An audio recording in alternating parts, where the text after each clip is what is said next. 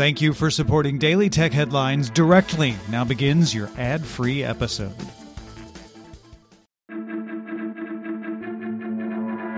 These are the Daily Tech Headlines for Friday, January 31st, 2020. I'm Rich Straffolino. The European Parliament voted 582 to 40 in favor of the resolution on a common charger for mobile radio equipment.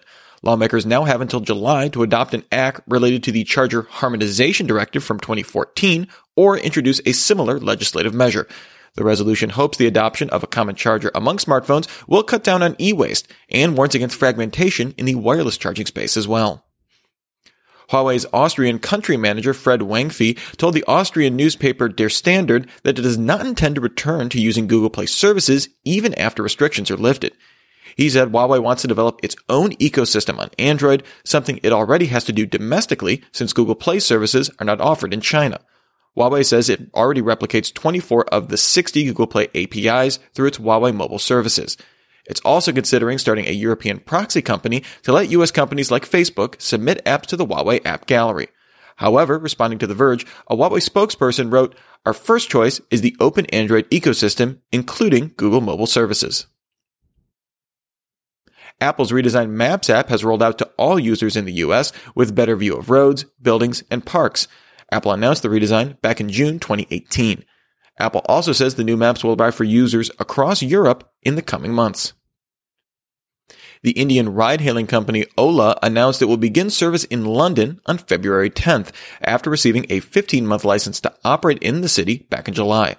Ola says it will have 20,000 registered drivers in London at launch and will not take commission on rides for the first 6 weeks, with claims that it will offer, quote, the best commission rate on the market after that. Ola began service in the UK in April 2018 and currently offers service in Birmingham, Bristol, Cardiff, Liverpool, and Reading.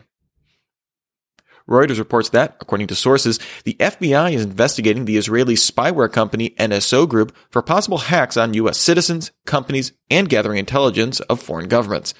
The investigation reportedly began back in 2017 to look into if NSO Group obtained code from American hackers that was used to crack into smartphones. Sources say the FBI is now looking into how NSO Group provides technical support to its government customers, which could be prosecuted under the Computer Fraud and Abuse Act if they had knowledge of improper use. NSO Group previously stated its technology can't target U.S. customers by phone number and that its government customers are the ones who do any alleged hacking. Beta builds of Microsoft's Edge show a new adware blocking feature in testing on the browser. This would block things like toolbars and crypto miners. Edge already offers Smart Screen Filter to protect against phishing and malware, and Microsoft has offered similar unwanted app blocking to enterprise customers through Microsoft Defender Advanced Threat Protection. Amazon reported it earned $6.47 per share on revenue of $87.4 billion, beating analyst expectations of $86.01 billion in revenue on earnings of $4.04. Amazon Web Services revenue grew 34% in the year to $9.95 billion, but saw revenue growth slow for the sixth consecutive quarter. Subscription revenue increased 32% to $5.24 billion. Other revenue, which mostly consists of advertising, increased 41% to $4.78 billion. Amazon announced on its earnings call that Prime members will now receive free Amazon Fresh deliveries, which previously cost $14.99 a month. Microsoft launched a bug bounty program for its Xbox gaming platform.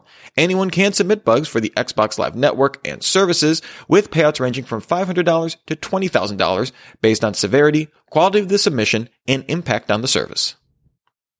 Apple's WebKit team published a proposal on GitHub to standardize the format of one-time passcodes sent over SMS used in two-factor authentication.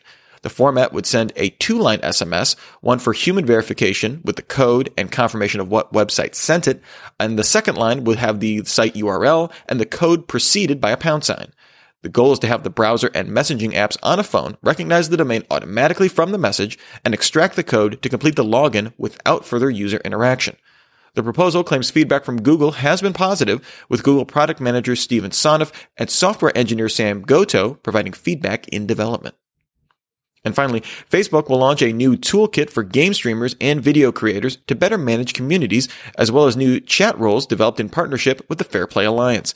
These preset rules include be accepting, respect boundaries, don't criticize, don't be rude, don't flood the chat, don't self-promote, keep it clean, and no profanity. Users can remove or add to the rules in the streamer dashboard, and the rules are visible to viewers directly in chat. The toolkit will continue to let streamers and moderators remove comments, mute a user, and ban them from the stream or page. Banned users will still be able to watch the stream, but not interact.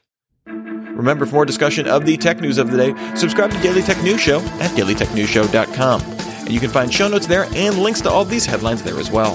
Thanks for listening. We'll talk to you next time. And from all of us here at Daily Tech Headlines, remember, have a super sparkly day.